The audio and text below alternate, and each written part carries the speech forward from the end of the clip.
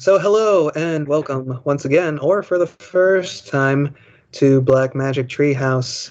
My name is Jose, and this podcast is all about traveling back to the creepy kid culture of the past, one bargain bin item at a time. We take a look at some of the weird and strange books that you might have encountered at the book fair or the school library, and we see how they stack up to contemporary standards. As I said, my name is Jose, and I'm here with my wonderful co-host, Eric. Say hi, Eric. Hi, Eric. I think you did that the first time we ever recorded a podcast 10 years ago. I bet you're right. This is fresh and beloved as it was then. So thank you for keeping us consistent. That sounds like sarcasm. No, it sounds like it, but I do mean it genuinely, because this show is all about getting the warm fuzzies from things from our past, and your introduction from 10 years ago that you just reused kind of gives me the warm fuzzies. Makes me think back to simpler times. Know what I mean? Well, I was going to introduce myself as I'm the fat, funny one, but then when you said, say hi, Eric, what choice did I have but to do the George Burns, Gracie Allen retort? Exactly. I'm sorry to undercut your original joke in such a merciless way, but hopefully we'll it's not a joke. I am the fat, funny one. And we do have to, since we are a podcast, and that's basically a TV show for your ears, we do have to talk about these things. Theater of the mind. People can... theater of the mind, get a mental picture, see how all this works. So yes, we are a podcast, and we're just starting out, so we're going to have some growing pains. You know how these things go. But you don't have to apologize every single episode. It could just be what it is. Yeah, I guess we could. I guess that would be the adult thing to do, but I'm going to sit here and, wring my hands over the fact that we're still getting used to some things, but I'm just going to do it for like the first 20 episodes tops, but no more than that. After the thing is, 20, I feel like when you apologize for the show, you're really just apologizing for me. And No. So that's why I say, we don't have to do that every time. No, not at all. I have plenty of flubs in my back pocket that I'm just looking to use at the most opportune or inopportune moments. So don't you worry about that. I got you covered. But so what's this show about, Jose? What is the show about? I feel like I mentioned that already. But just so how do we do this show, Jose? Yeah, why do we do it? Why do we do anything that we do? So I had the cute little elevator pitch of sorts. It's actually the description that you see on our website, which is blackmagictreehouse.com. It's the name of the site, the name of the podcast. How can you forget it? But I say we're traveling back to the creepy kid culture of the past, one bargain bin item at a time. What that actually boils down to is this is predominantly a book podcast, but Eric and I also talk about other forms of media. Sometimes we'll talk about movies. Sometimes we'll talk about TV shows. But we're specifically talking about stuff from our childhood, which was roughly, we're looking at mid to late 80s to early to mid 90s, thereabouts. And we get a little bit into the millennium, too, because that was about the time I was in middle school, so some of the stuff still had its youthful sheen to it. But we're talking about stuff that was made for kids, that was creepy. Our first episode, we kind of addressed the elephant in the room. We discussed one of the original books from the 62 book series Goosebumps by R.L. Stine. We talked about one of those.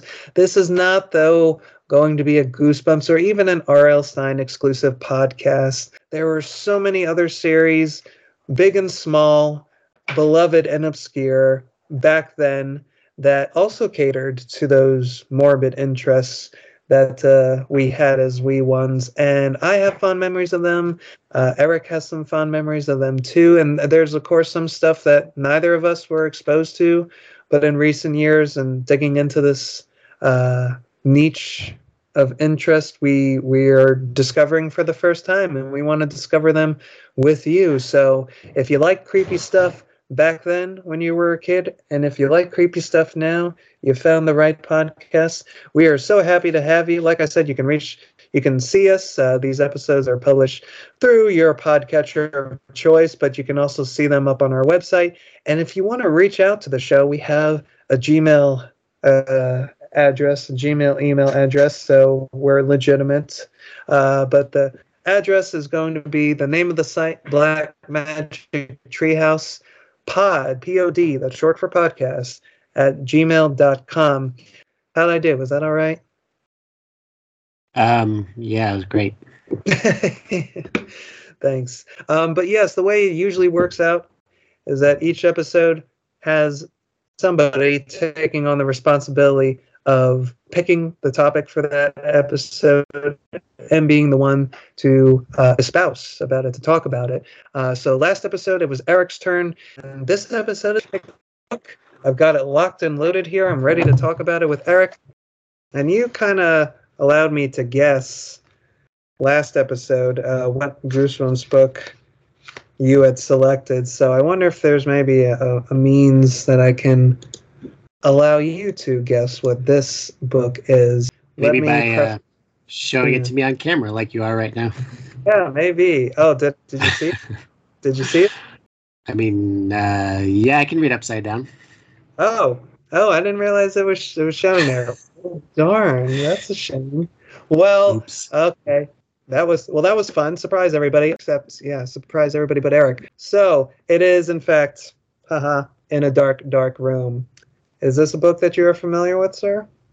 If it is what I think it is, I remember there being a video compilation that we got from the library that had like the animation that they would do back in the day where it wasn't like full animation, but it would just dissolve from like one illustration to the next.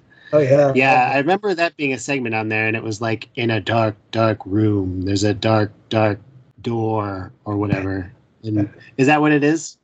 So this is what we used to call, at my public library where I used to work, we would refer to a book of this size and nature as a beginning reader. And in fact, the copy that I have is a weeded copy from my public library. So the little shelf tag on the side says juvenile beginning reader. So this book is actually, the full title is In a Dark, Dark Room and Other Scary Stories, and they are retold by none other than our good friend, Mr. Alvin Schwartz.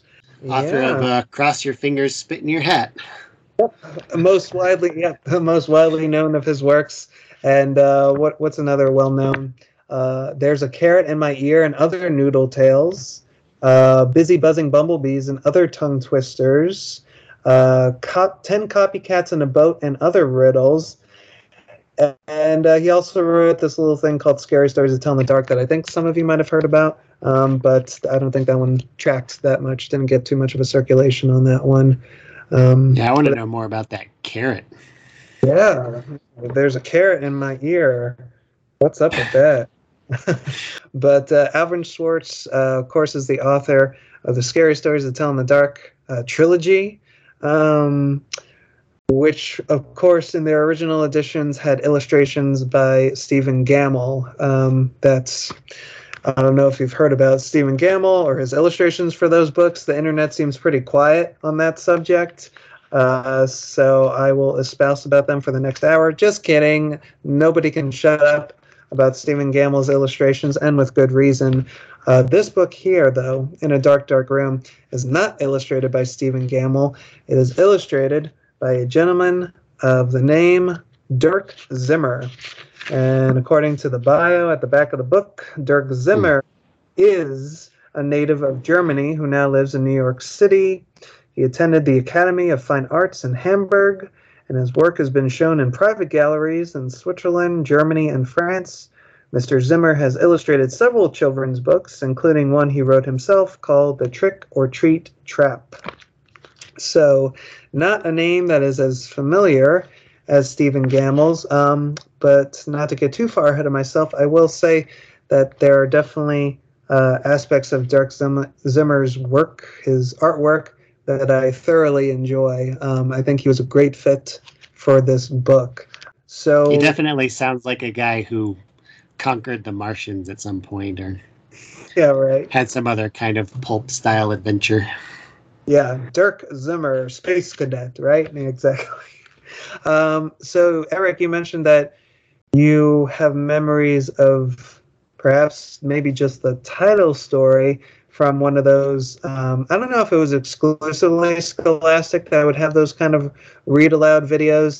The company that I don't know if it was like a sub company of Scholastic, but we still have some of these in the public library DVDs now, called Weston Woods. That was like the little logo you would see heading those little read aloud compilations. And I've never come across the one for this set. Do you remember if it was just the title story or was it the whole book?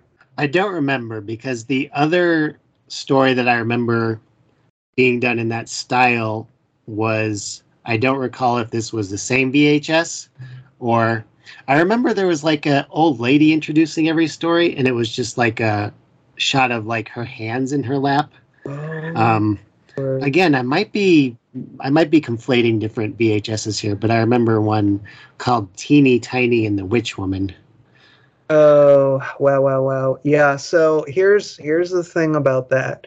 Like I said, we still have some of these DVDs in my public library. I borrowed one this past October called Slightly Scary Stories. And one of the ones on there is exactly the one you were mentioning.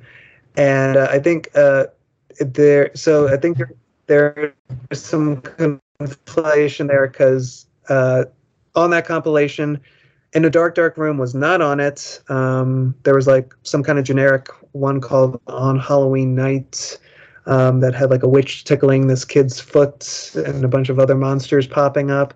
The second one I really loved because I forget the name of it, but it was illustrated by James Stevenson, who you folks may not know by name, but if you saw his artwork, it would be probably instantly recognizable to you because it's in that 70s, 80s style. He did the artwork for a lot of poetry collections by Jack Prelutsky. He did the covers for like the original Ramona books by Beverly Cleary. It's kind of like that thin pencil type drawing with kind of peanuts type faces. That's what they remind me of. But the second story was narrated by Bernard Hughes, who was the grandpa in Lost Boys. And he also starred in the pilot episode of Tales from the Dark Side, Trick or Treat, which I love. That's a yearly tradition for me to watch around Halloween. And he narrated that second story, which was a delight. And then the third story is Teeny Tiny and the Witch Woman. And when I saw that segment, and especially the way it opened with those hands, old woman's frail voice, it was a mixture of absolute love and a little bit of terror because I thought it was very, very frightening, especially for kids. Not just that opening segment, that framing device, but the actual story itself. It gets really rough in the way that great folklore and fairy tales do. But yeah, that's a great segment, Teeny Tiny. Well, we may have to talk about that in a future episode. It's great. I believe we shall. But yeah, I don't know about In a Dark, Dark Room. If it is in one of those compilations, I'd love to find it someday. But yeah, that's the book that we're going to be talking about today. So the subtitle is And Other Scary Stories. And what we do in each episode, we usually like to share the cover to the book. Can you describe to us what we're seeing on the cover to In a Dark, Dark Room here? Well, I'll tell you, it looks like a group of, I don't know if these are supposed to be kids in Halloween costumes on the front porch, or if they're just supernatural ne'er-do-wells, but there's a collection of oddities standing outside of an open door. There's a yellow skeleton, a guy who frankly looks like he likes to open up his trench coat and flash children, who's got like a shark smile and like a fedora on his head, a very small pirate, and a goblin, traditional, green with spiky hair and not very well kempt teeth, holding a shrunken head. And they're all standing in the doorway looking into this room that has a fireplace and a bunch of seats around a table, as though it would be a good place to have a story told to you, not unlike this beautiful treehouse in which we are sitting currently. Exactly. And it's really interesting because, so this, like I said, is a beginning reader book. It's from the I Can Read series. So there's that cover that I just showed you, and that's the one that I have. It's formatted a little bit differently, where it doesn't have that fancy border around it. It's really just the main image. But then there's this other one, which I don't know what the story is here. This is like, I don't know, comic book where you have alternate covers to things, but this looks like Dirk Zimmer's artwork still, but it's got a different vibe and the details are a little bit different. What would you say is the main difference between the first cover and the one I just showed you here? Well, it's the same setting with all of the same characters. They are standing on what I can now explicitly see as a porch with a creaky staircase leading up to it. But they all look like they've just been startled, you might say, because instead of the opening door leading to a cozy fireplace, it is opening to darkness with just a pair of eyes looking out at them. That is correct. I prefer the first image, the first cover, the one that I have, where they're kind of all doing their monster thing and kind of leering sinisterly on the front porch in front of the dark room. I do still enjoy the second image because it kind of hints that, this is somewhat of a jovial group of stories. They're scary, but not too scary. Because look, the monsters themselves are getting spooked by a pair of glowing eyes inside a dark. Surely they themselves must not be that scary. So I do like it for that kind of comforting quality about it. Yeah, the guy in the trench coat is not as menacing in a bad way on this cover because he just kind of looks like teeny little super guy from Sesame Street, that guy who lives on glasses or whatever. I feel like he had a similar look. But in any case, both of these covers are what lead us into the contents, and we do like to share the back cover copy. Since this is a beginning reader book, there's really not much to be seen here, but I'm going to read it anyway. It's just contained in this little box, and there's this really cute owl perched on top of the box, and it looks like it's kind of winking one eye. Super adorable. But it reads like this. It says, "In a dark, dark room, in a soft, soft voice, tell a scary, scary story." There are 7 spooky stories in this book.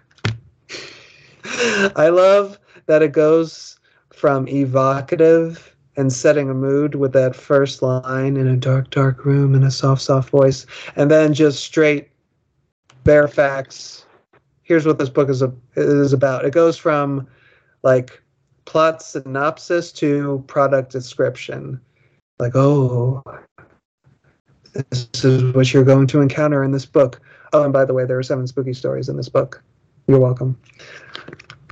I like that balance of mood and information. And speaking of, you gotta be pragmatic. Yeah, you gotta let the people know what's. Sorry, I stepped on your transition there. No, not at all. So yeah, we're just gonna dive right into this puppy and see what these 7 spooky stories really amount to. So, like I said, I really love Dirk Zimmer's illustrations in this book. They really, when they need to, they kind of do a high wire act of being adorable, but not in a super saccharine way, just quietly adorable. Like this first little, I don't know what you call it, a frontispiece on the dedication page. It's just a cat sitting in a doorway. Its back is to us. He has kind of an Edward Gorey thing going on with all the cross-hatching. And there's just something slightly sinister, but also cute about that cat just sitting there. It's like, oh, what's your deal, mister? What are you up to? Where are you off to? You off to the story? And then we have another little decor in the form of this illustration right on the opposite side of the table. It's a skeleton reading a red book. And I love the candle that it's next to because it's a red candle and it's mounted on this, what it can only be assumed is an animal skull of truly huge. Yeah. It looks like a or like cat. Yeah, right? Giant alien skull or something. Yeah, it could be like the skull of a gray.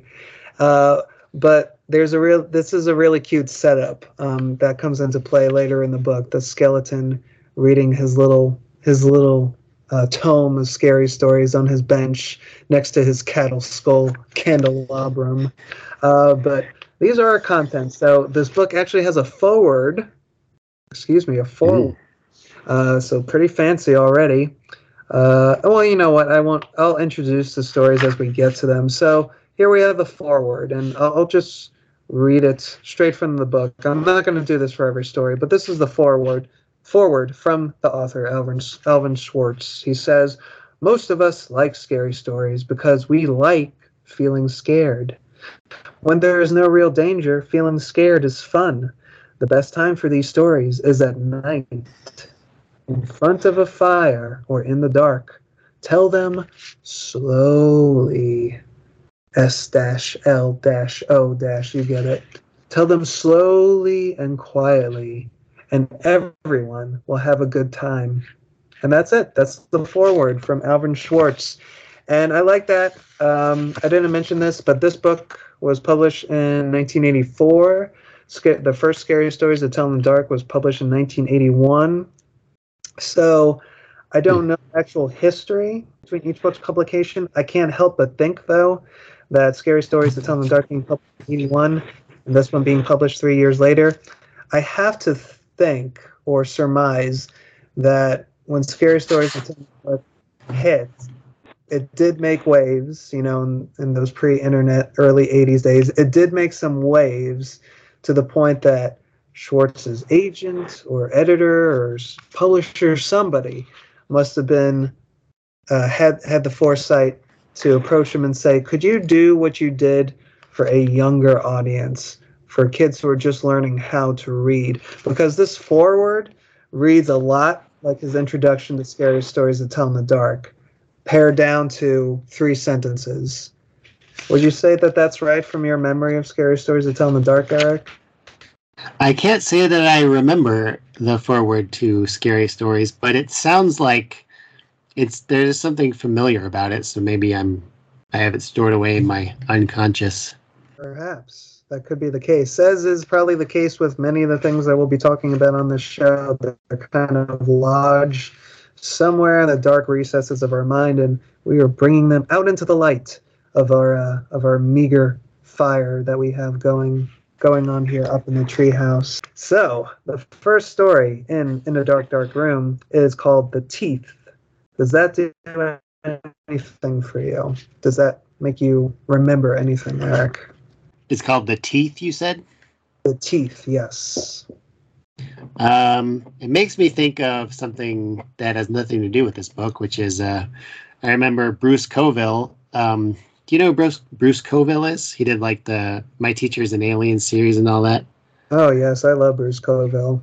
Into the Land of the Unicorns. Yeah, I remember him saying in an interview that he always remembered this story that stuck with him about a girl who was being tormented by like an invisible vampire. So she was just running around screaming like, its fangs are in my neck or whatever.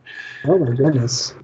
What a great, so was that was just like an anecdotal story he heard from somebody or like I think it was probably something he read as a kid and didn't remember what it was from, but just that moment always stuck with him. Wow, look at that. We're talking about having memories lodged in our heads. Apparently, even back then, the authors of the same stories that we have lodged in our minds now, they themselves were also the victim of those mental vampires, I guess you could say. That makes me think of The Horla by Guy D. Maupassant. Oh, yeah. So I wonder if it was maybe like an abridged or adapted version of that story, or just something entirely different. I'd love to track that down. But the teeth. So, like I said, these are fairly short stories. I could sit here and read each one, but I'm not going to do that. So basically, the conceit of this story is this: the way the story sounds and runs, it doesn't say so in the text, but it just makes me think of a dream that somebody had. Our hero here, which it doesn't say in the text, doesn't specify boy or girl, but Derek Zimmer illustrates it as a boy who encounters three separate people that he is either beseeching for help or is asking, hey, just what time is it? And each man that he runs into grins at him and exposes a set of very large and unsettling teeth. So the first man that he bumps into to ask the time, he lights a match, and that's the nefarious gentleman that you spied in the first edition of the cover that you saw in the trench coat, who, yes, looks very frightening, especially when he smiles. And so it's almost kind of like a gag, like a joke almost, much the same way that some of the stories and scary stories to tell in the dark are kind of morbid gags. The boy runs into a second man, and he's smoking a pipe apparently, and he's got a set of teeth even larger than those of the man before him. And then, oh, guess what? Boy runs into a third man. Like, oh my goodness, I've seen these two crazy guys with these crazy sets of teeth. And what does the third man say? He's like, well, check these puppies out.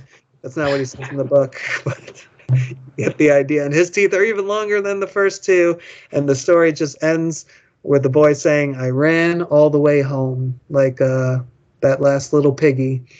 And Dirk Zimmer integrates some humorous touches in his illustration. As you see the boy running away, it looks like he's running past a subway or a bus stop advertisement that's showing a toothpaste artwork.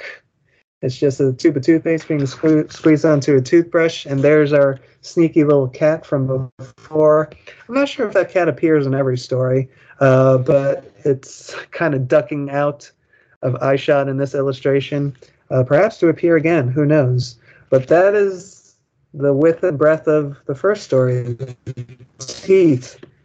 How does that make you feel? The teeth. Yeah. Uncomfortable. Uncomfortable, right?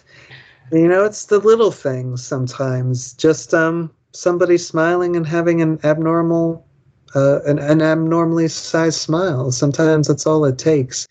And since this is a beginning reader book and the stories are so short, that's pretty much what we're dealing with here. These are even more so than what we saw in Scary Stories to Tell in the Dark. Those stories are already pretty short, and they're kind of gags already. But these are really just concept, told very, very... Let me ask you this. Are these also pre-existing stories that he collected and adapted, or are these originals?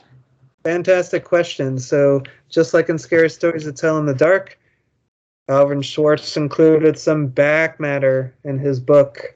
So on the last page, there's a little section called Where the Stories Come From. And it's not like an exhaustive bibliography. It's just like a line for each story where it was sourced from. So yeah, these are essentially all adapted from folklore of a sort, because there's one of them in here. Okay, yeah, it's the last one. But the teeth, it says, is based on a story from Suriname, parentheses, Dutch Guiana, collected in the 1920s by Melville and Francis Herskovitz. So yes, this is an account that was apparently collected in a tome of folklore or, oral lore of some kind that Schwartz adapted for a modern child audience. And same goes for all the ones in the book as well. I think you'll recognize this next one, actually. Stop me if you've heard it before. It's called In the Graveyard. And then in this one I will read a little bit from. It says, a woman in a graveyard sat. Ooh. Very short and very fat. Ooh. She saw three corpses carried in. Ooh, very tall and very thin. Ooh. To the corpses the woman said, will I be like you when I am dead? Ooh. To the woman the corpses said, you will be like us when you are dead. Ooh. To the corpses the woman said, ah! She screamed. That's what she did. And it frightened everybody. Does that sound familiar to you by any chance? No. When you said, what was the title of this story? In the Graveyard? So that's what they call it in this book, In the Graveyard. But that doesn't recall anything that you might have heard in another one of Schwartz's works? Is it something from... the first thing that I thought of was when the boy has to go pin his knife into the grave to prove that because his friends dare. You remember that story? There's different versions of that story. The one from Scary Stories to Tell in the Dark is actually called The Girl Who Stood on a Grave. But yeah, same idea. She pins the knife into the ground, and she thinks she's being held down by the corpse, but as it turns out, whoops, she stuck it through her dress and died of fright. The end. Good night, kids. So speaking of other things that were in Scary Stories to Tell in the Dark, In the Graveyard is a play on this song from the first book called Old Woman, All Skin and Bone. So, yeah, basically the same idea. A lot of people remember the first song from the first book. Yeah. Have you ever heard When the Hearse Goes By? That's the other song that's in the book. But yeah, as opposed to Scary Stories to Tell in the Dark, In the Graveyard changes it to a short and fat woman, which I kind of think I like. It's interesting because the character is somebody who doesn't already look like a corpse, unlike the old lady from the story. So it's like, well, what difference does it make if that's what you're going to look like when you're dead? You're pretty much there already. But here it's like somebody who's full of life, quite literally. So there's more of a contrast between the two characters or ideas. The idea of corpulence and the idea of corpulence. So the third story in the book is one you may not necessarily recall in of itself, but I'm sure you could probably guess based on exposure you had to maybe other versions of it, where this is going. It's called The Green Ribbon. Oh. I don't know if you can see that first picture. Yeah, it almost looks like an illustrated version of like an old antique photo you might find in a family album or a thrift shop, and it's vaguely unsettling because it's just somebody who is dead and long gone smiling out, to the camera, essentially. But yeah, it's called The Green Ribbon, and I don't know if you could see the ubiquitous ribbon and where I sure can. On the character. Where is that ribbon? Well, I'd say that's around her neck. Aha. Any guesses as to where this story may be headed, or may even what it's about? Well, I feel like it's about normally I would say a woman, but by the illustration I would say girl, who always has a fashion accessory tied around her neck in the form of a green ribbon, and she warns her recess boyfriend, I guess. Is she supposed to be like a kid in that illustration, or is the story about a... She grows up, and time passes. That makes sense. You may go ahead and make your assumptions. And she tells her lover, I will love you forever, but also don't mess with this ribbon on my neck. And he's like, okay, I won't. But of course, curiosity gets the better of him. And eventually, when she's asleep, he pulls the ribbon off of her neck, and her head falls off and falls to the floor with a kerplunk. And it does indeed. There it is. And yes, our friend the cat makes another cameo appearance, giving a very skeptical look to the, I guess you can't say severed, but the fallen head on the floor. So yeah, what I like about this version actually is that other versions of the story, or ones like it, like adaptations that I've read or seen, they would run exactly like you said, where it's the character's curiosity gets the better of them. He or she just can't help but reach over and find out what the mystery's all about. But here, it's really sweet because this girl is normal in every other way, except she is constantly wearing this green ribbon around her neck, and she meets a boy named Alfred. Her name is Jenny and Alfred, and they eventually fall in love and get married. And yeah, he is of course curious. He says, now that we are married, you must tell me about the green ribbon. You must tell me about the green ribbon. And Jenny says, you still must wait. I will tell you when the right time comes. And of course, like you had assumed, one would think that that's setting it up for just to spur on the narrator or the protagonist's curiosity even more. Oh, she's telling me to wait, but I can't wait. What's this all about? She's keeping something from me. But it's really sweet because it's not until they are old and bent and Jenny is on her deathbed that she acquiesces to her husband's curiosity. She says, Alfred, now I can tell you about the green ribbon. Untie it, and you will see why I could not tell you before. So that's not exactly accurate because she's not telling him a damn thing. She's springing a really rude surprise on him. Yeah. But I do think it's sweet that he kept his word and he stuck by her until she was literally on her deathbed, and he did not untie it until that last moment. And at that point, it's like, well, I guess this doesn't make any difference one way or the other. But yeah, I guess, hey, apparently there are other things in life that will kill you and bring about your end, but a severed head is not one of them, so long as you have a green ribbon handily available to keep it tied to your neck. So I guess that's the moral there. Yeah, it's a pretty wide ribbon also from the illustrations, so you need a good, sturdy, thick ribbon to make sure your head's not just going to fall off again.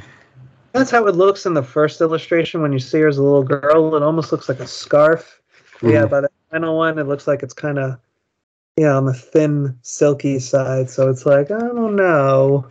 I have a lot of questions. Apparently, there have been, the internet being the internet, there has been at least one article written by an internet journalist about the red flags that are rampant in this very short story, and how Alfred really should have maybe asked some more questions, or how he could have gone all those decades without realizing that his wife's head was loose and only being held together by a ribbon. Certain circumstances where maybe that would have come to light before those final moments on the deathbed. So they got a point, I guess. Yeah, when they're at a Metallica concert and she's the only one not headbanging. Yeah, it's like, honey, is there something you'd like to tell me? I just don't like this song. It's not one of their best. Yeah, Jenny. Yeah, but I do like the idea that he actually respected the wish, though. Like you say, it's like, that's kind of nice.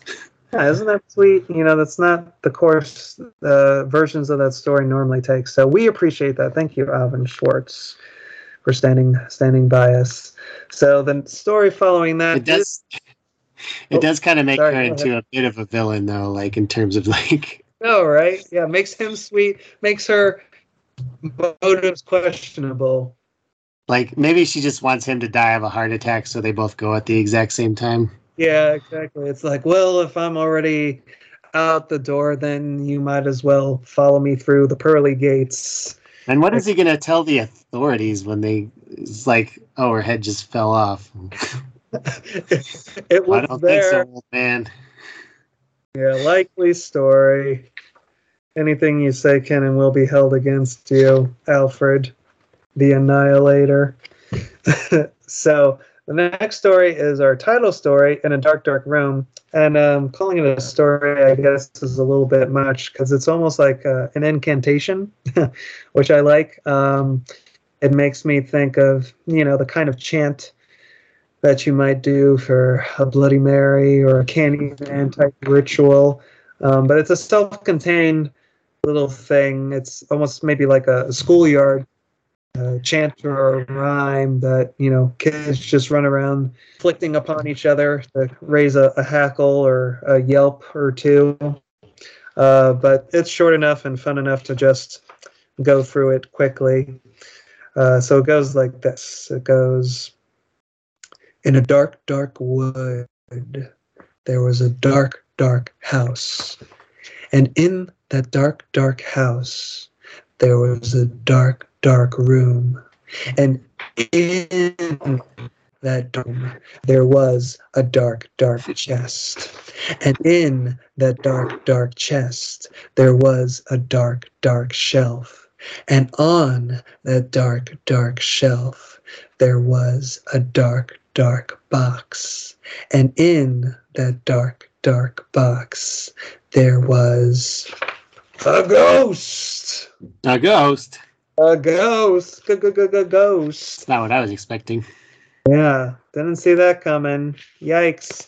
And I'm sure, had this been Scary Stories to Tell in the Dark, Alvin Schwartz would have had a really handy parenthetical after that line in all caps where he said, "This is the part where you reach out and grab the person closest to you and scream the line at the top of your lungs." But we don't get that here because this is just for beginning readers, and I guess they'll figure that out on their own.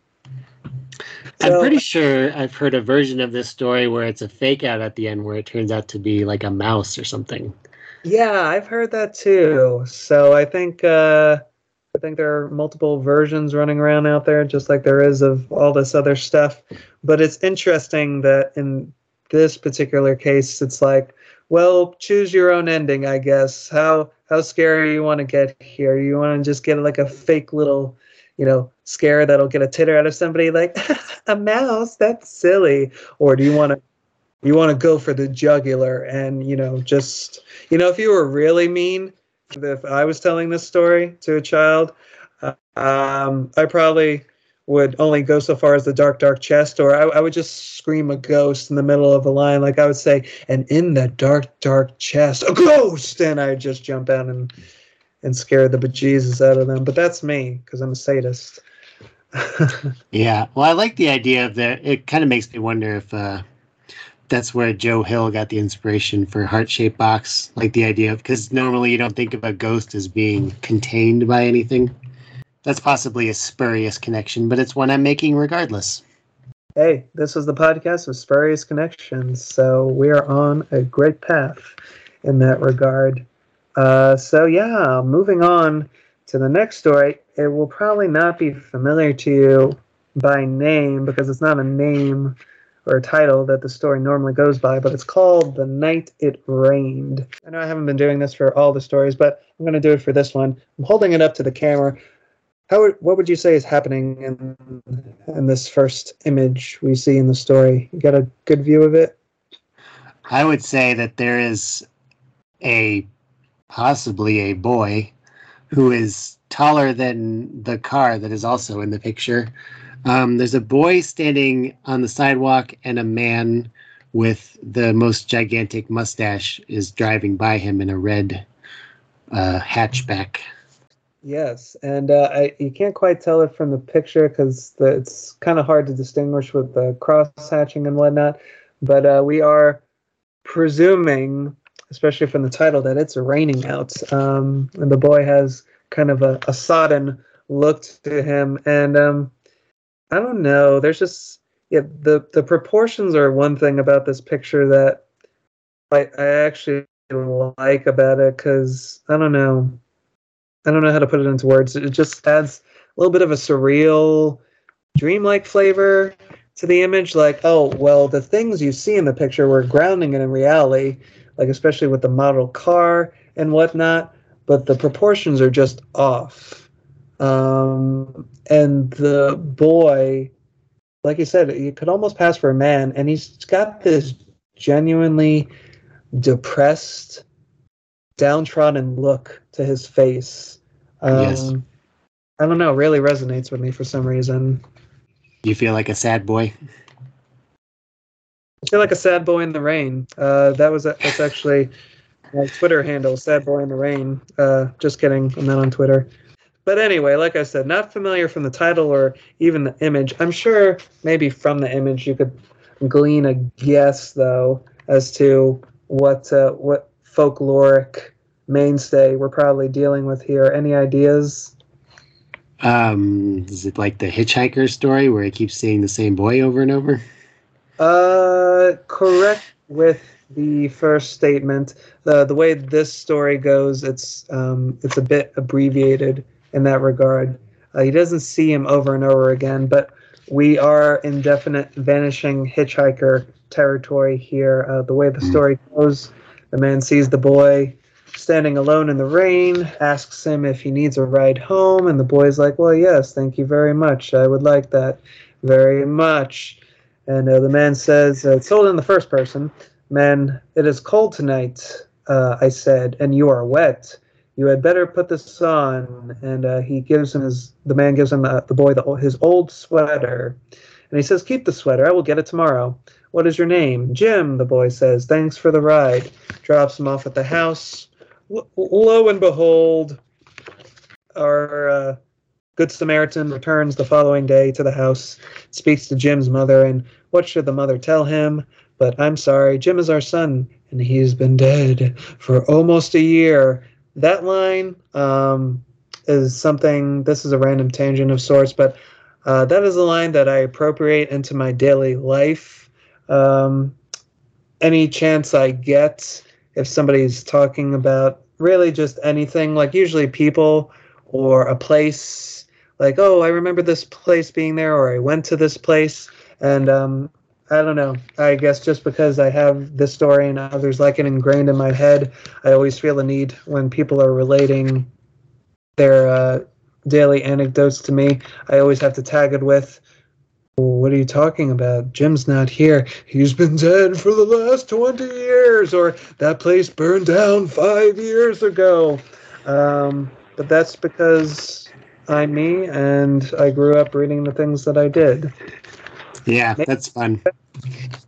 Maybe that's you too. Do you do that?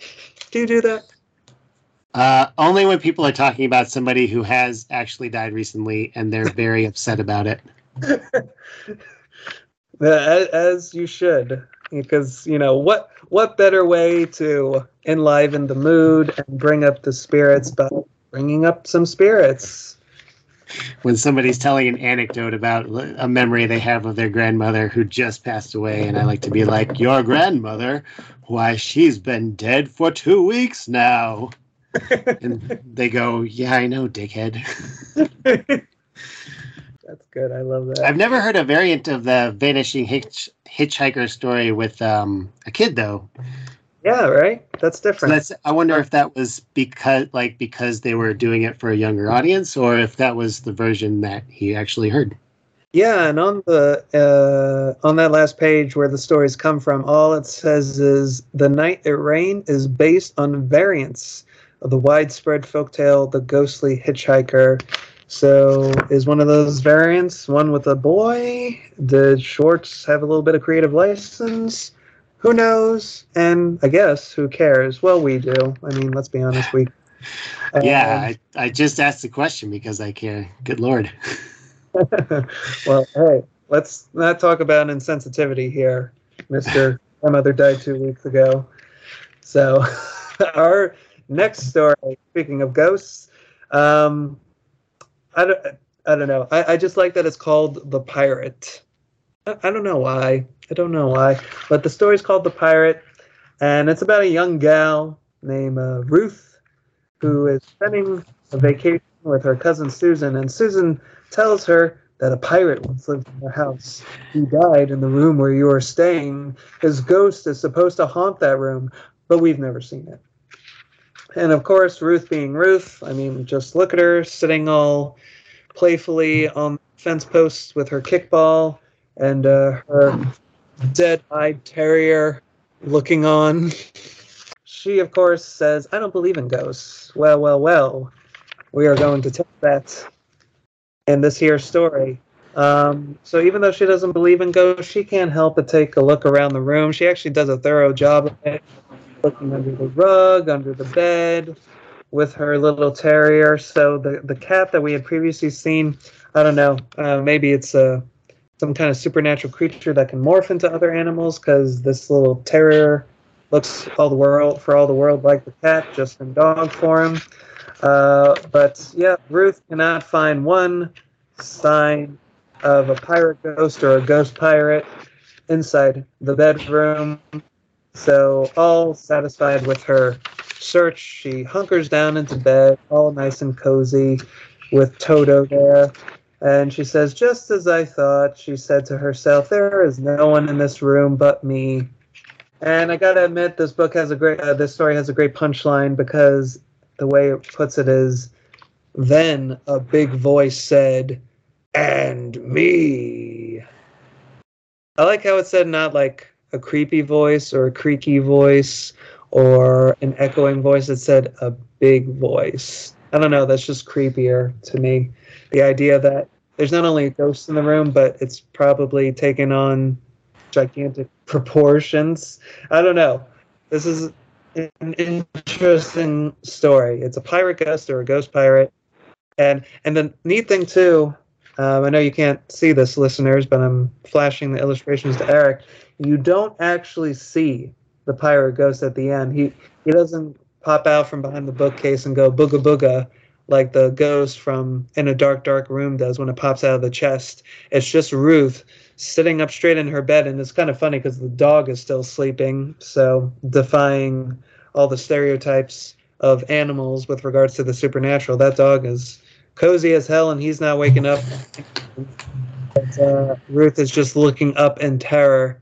And it's interesting because she's looking across the room at a door, presumably the closet. Maybe it's the hallway, but I guess it's the closet. And there's just a light, some kind of glow emanating from underneath the door. So apparently the pirate ghost, or the ghost pirate, is in the closet, and it has made itself known by bellowing out the punchline of the story, which is "and me." I don't know. What do you think about all that, sir? Well, I'm just amazed that she went on to become a Supreme Court justice in her twilight years. It all started there. Yeah, who would have thought? Yeah. It all starts with a pirate ghost. Yeah, what you didn't see, Schwartz didn't include it in his retelling of the famous anecdote, but on the next page, Ruth just pointed at the closet door and said, "I dissent," and the pirate ghost said, "Well, okay, if you're going to be that way about it," and he vanished and was never heard from again. So, yeah, it's amazing how these things start even in childhood. She's a legend. She is. So the very last quote-unquote story in the book is a little ditty called "The Ghost of John," and I'll just go ahead and read it since it's like literally 5 lines long. So the illustration is what you may recognize, Eric. But I'll explain to our listeners. It's a skeleton standing in the midst of whatever, a forest, some kind of creepy property, next to a hollowed out tree. There's our winking owl up in the branches. Our sneaky little cat is slinking behind some fence posts. And the owl the skeleton just looks like he's standing there and shivering his little bones off. But it reads like this. It says, "Have you seen the ghost of John? Long white bones and flesh all gone. G-O-N-E, gone. Ooh, wouldn't it be chilly with no skin on?" And that's it. And if you flip to where the stories come from in the back, it says the ghost of John was collected by the compiler, presumably Mr. Schwartz, was collected by the compiler in 1979 from Lynette M. Lee, age 8, Stockton, California. So that last little in the book was just a creepy thing that some kid told Alvin Schwartz probably unprovoked. Alvin Schwartz probably didn't introduce himself like, "Hello, I'm an author. I'm compiling a book of ghost stories. Do you have anything creepy to tell me?" This just seems like something that a kid would say, stream of consciousness in the middle of the day. Alvin Schwartz may have just been like sitting next to her on the bus, and no introductions were needed, and the kid just whipped this one out, and he's like, "You know what? That's going in my next book. What's your name? Lynette M. Lee, age 8. Okay, I'm going to credit you because I'm a responsible folklorist and archivist." So that's the ghost of John. Good to attribute your sources so you don't get the lawsuit later on. Yeah, you gotta give credit where credit is due. But a cute touch again with the illustrations from Dirk Zimmer. We see the ghost of John here, which is just a shivering skeleton. Here he is shivering. We turn the page and we see the same illustration from the table of contents, but instead of the skeleton sitting there next to that cattle skull with the candle stuck into the top, it's just the empty bench with the closed book and the candle snuffed out. So I really like that because that leads one to believe that that skeleton we see on the cover and across from the table of contents is our friend John from the ghost. Wow, they planted that seed early on. Really? Yeah, Mr. Zimmer, props to you. So I do want to show you one little quick thing. So very much like the Scary Stories to Tell in the Dark books that were originally illustrated by Stephen Gamble in the 80s and early 90s, they were republished, what was it, the mid-aughts, late-aughts, with new illustrations by Brett Hellquist, who's the guy that did all the illustrations for the Series of Unfortunate Events books. And there was a lot of outcry over that because, I mean, I feel bad for Brett Hellquist. I mean, nobody should be given the burden of filling those shoes. But, of course, he did an admirable job, but Stephen Gamble's Stephen Gamble, and, that stuff is psychologically scarring. So kind of the same thing happened with In a Dark, Dark Room. It was republished, and I don't have the new version here in front of me to check the copyright date, but they were republished with new illustrations by a Spanish illustrator, I believe, and I say that because I do believe he is from Spain, named Victor Rivas. Am I getting that right? Victor Rivas. And the link I just sent you, Eric, is to a blog. I kind of show some screenshots of Dirk Zimmer's work right alongside Victor and I apologize, I'm probably mispronouncing Victor Rivas. Just what are some of your impressions as you scroll through and you kind of compare them side by side? Well, you mentioned Edward Gorey earlier, and I would say these new illustrations have a pretty strong resemblance to Edward Gorey, or like kind of that Tim Burton, everybody has gigantic round white eyes style. I don't know. I think I might have to say I like these new illustrations better. Sorry, Dirk. Well, understandable. What is it that you like? Like how our listeners don't have the benefit of seeing these right now as they listen to the episode. How would you say they compare? You explained a little bit about the stylistic look of them. What else would you say about the new illustrations? Well, they definitely feel, I don't know when they were. Oh, it says 2019. They definitely feel like, the blog was published in 2019. Oh. In 2017, HarperCollins re-illustrated the series. Yeah, they definitely feel more contemporary. I'd say Dirk Zimmer's illustrations are very much of their particular time and place. Mm-hmm. Yeah, I'm still scrolling through. Well, speaking of the Tomb of Ligeia, which was a different episode, there's one where there's a skeleton in like a cool Victorian-looking coat, and he's got like the gigantic top hat and purple shades. Yeah, that's right. And then the girl in that illustration has the striped leggings, like a Tim Burton character. Yeah, good eye. Yeah, these are really cool. I like these. I would hang these on my wall. They are really nice. And then the ghost, I'm guessing this ghost is from the dark room. Yes. Yeah, that's the ghost from the dark room.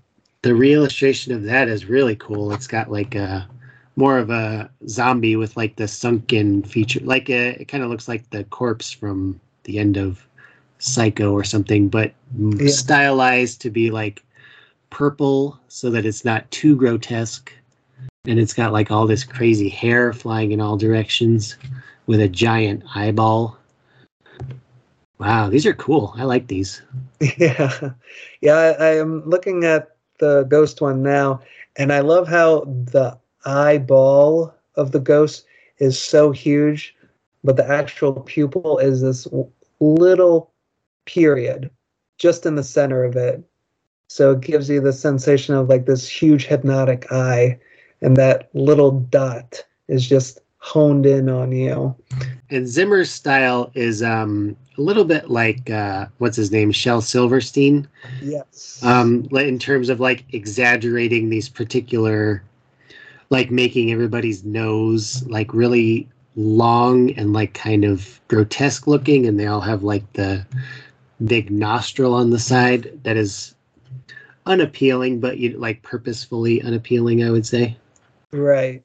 Like everybody looks like a British guy named Nigel, a nose that he would have, you know. Yeah, Nigel Thornberry. Oh yeah, maybe that's what I'm thinking of. And these new ones are, I mean, of a Spanish or Mexican artist, whatever he is. Not to say that those are the exact same culture, but yeah, it does kind of remind me of like the Dia de los Muertos, La Catrina style, with everybody having like big giant eyes, and they're funny too. There's like a sense of humor to them. Yeah, I think you were on the money with the Tim Burton comparisons, especially like those characters from The Teeth. They have this kind of rounded claymation look to them. Like you can see them being being animated in that fashion.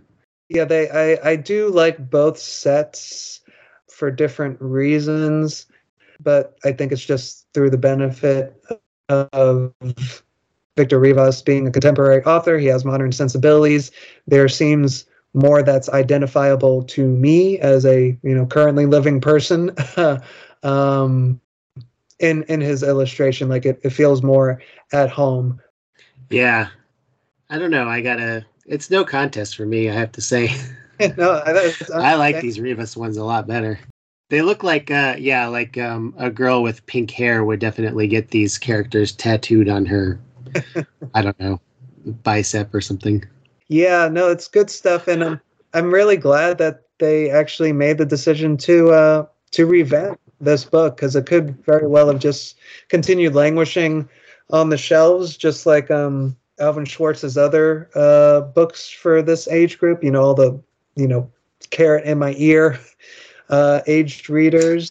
But I guess it's just through the force of the popularity of Scary Stories to Tell in the Dark that they were like, you know what? He has this other one. Maybe we should give this a second go around, another polish. And I'm really glad they did, because it opens the door up to a whole new audience of readers for the modern age.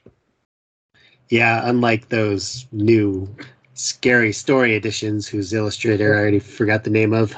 Yep, Brett Hellquist. That hack. Just kidding. Sorry, Brett. I mean, I like his style too. I think he just suffered by comparison, because it's like they weren't really creepy.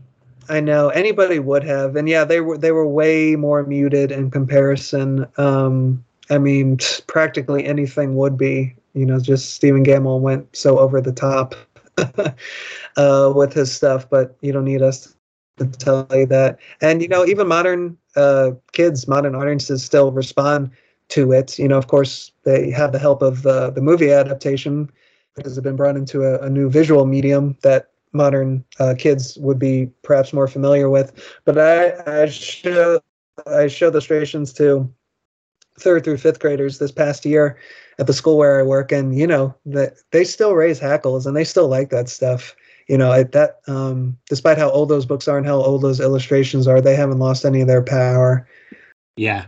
So I would definitely say, though, as far as In a Dark Room is concerned, I would definitely put this in a time capsule. There's no way that this is going in the bargain bin, even with Dirk Zimmer's slightly dated and musty illustrations. I think this book definitely stands the test of time, especially as far as the stories are concerned. They can still get the job done, and I think they still have the ability to raise some goosebumps, no matter who's drawing them. Yeah, I agree. All right, and that's really what the hope is for this podcast, that Eric agrees with everything that I say. So we're off on a good start. I agree. Perfect. Your check is in the mail. So that brings us to an end of another episode of Black Magic Treehouse. Just like Jack and Annie of old from the OG Magic Treehouse, we're going to be going back into the past and reliving all these creepy little antiques and books and curiosities for as long as we can. We hope you enjoyed today's episode. If you have fond or frightened memories of In a Dark, Dark Room, please reach out to us either through our website if you want to leave a comment there, blackmagictreehouse.com, or you can reach out to us through email. Let us know what you thought about this book, this episode, stuff you would like to see us cover in the future. Lord, we would love to hear that. I love hearing back from people and being provided that sense of direction. So if you got something you'd love to hear us cover, something you have fond memories of that you would never reread yourself because you are an adult and you are not going to subject yourself to that, we will subject ourselves to it at your behest. So go ahead and write us in. Our email address is blackmagictreehousepod, P-O-D, @gmail.com. And yeah, we hope you stick around for future episodes. Is there anything else you'd like to say about this book now that I've exposed you to it? Do you think you might seek out this version or the one with Victor Rivas's awesome illustrations in the future, Eric? Yeah, I don't know. I might just go to that guy's website, right? Victor? Was it Victor? Victor. Yeah, I might just go buy some kind of a print from him. Yeah, see if he's selling. That would be a great idea. Support your local artist. Always a good thing to do. All right, yeah, I just wasn't sure if I wasn't sure if you had anything something else to say. No, not necessarily. I just like to leave the room in case there's. I don't like railroading the conversation, so I try to open it up when I can. But yes, thanks for listening to us. We will see you again for another meeting in the treehouse. Hope you have safe travels back through the woods. Until next time. Yep, be careful sneaking back in your bedroom windows. Shh, don't tell Mom and Dad. See you later. Bye. Yay!